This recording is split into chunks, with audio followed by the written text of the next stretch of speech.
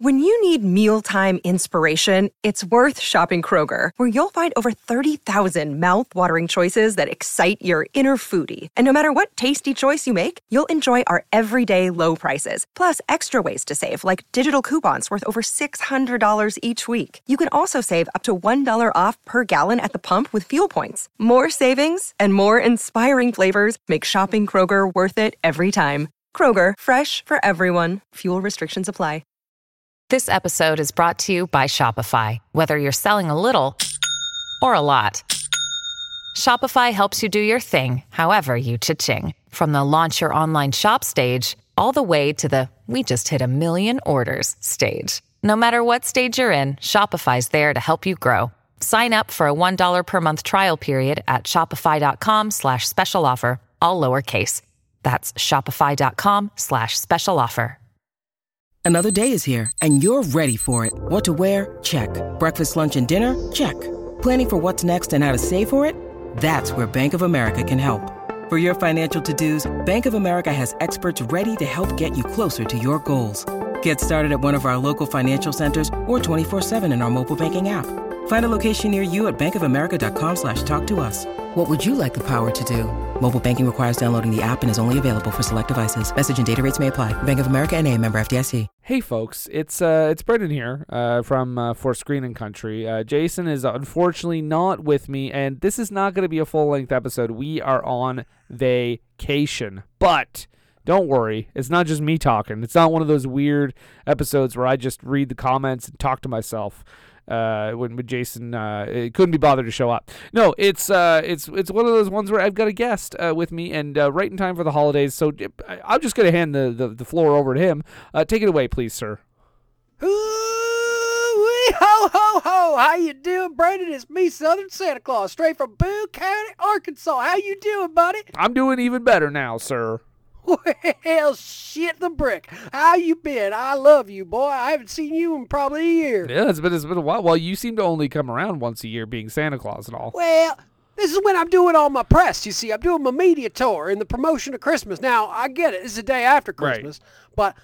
But you know what? Christmas doesn't end on the 25th. Christmas goes all the way to the 6th. That's called the Epiphany. Huh? Did you know that? I didn't know that. Well, now you do. You could celebrate Christmas for 12 days straight. Nobody tells you you can't. Wow. That's right. This is crazy. This is crazy to hear. This is breaking news. But, Brendan, I got to tell you, I'm in the greatest of spirits this year because, you know what? I did something for myself this year. Oh, I took time for me. You're the greatest spirits, huh? You getting into the alcohol a little early there? Well, you know what? Actually, yes, I have been drinking substantially more lately. But I tell you, it's actually proven in my life. What I did this year, my friend, is I outsourced all my work to UPS. I mean, I'm surprised you haven't done that already. I know. Why didn't I ever think of that? I've been wasting my time scrambling around to get every kid in the planet, at least the Christian ones, a present on Christmas Day.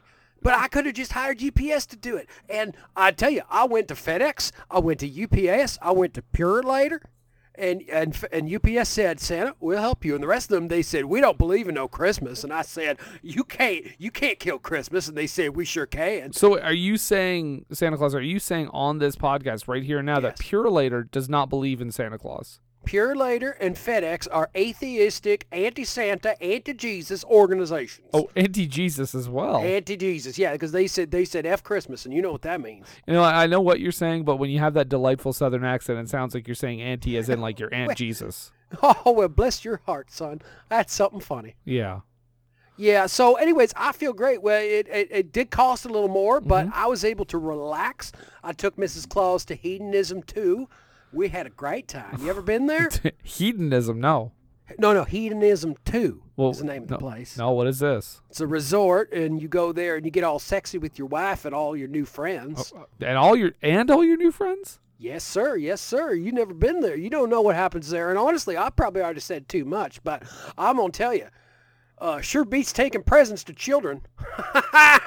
Well, I think if you did a little hedonism too, where you normally go, I think you'd be in trouble, Santa. Well, yeah, I had issues about that sort of thing back in the 40s, but back then, thankfully, nobody talked about it. Wait, what? No, you know what? Never mind. I just want to say I love your podcast because if there's one thing that Santa loves, it's British movies. I knew it. That's what I've always said, is that is my greatest love in this world. It's British movies, and then it is my wife, obviously. Do you mean my wife? No, I do not. I mean my wife. Okay. And third, actually, I tell you, the greatest part of that job is the cries of the children that get coal. Do you still do that, warms Santa? my heart. You still give children coal, Santa? I feel like that's an old thing. Yeah. In fact, I would argue that my organization is actually the main reason the coal industry still exists, mostly. Okay. People don't burn it no more. They just give it to their dumb, bad kids. Right. Yeah. I did not know that.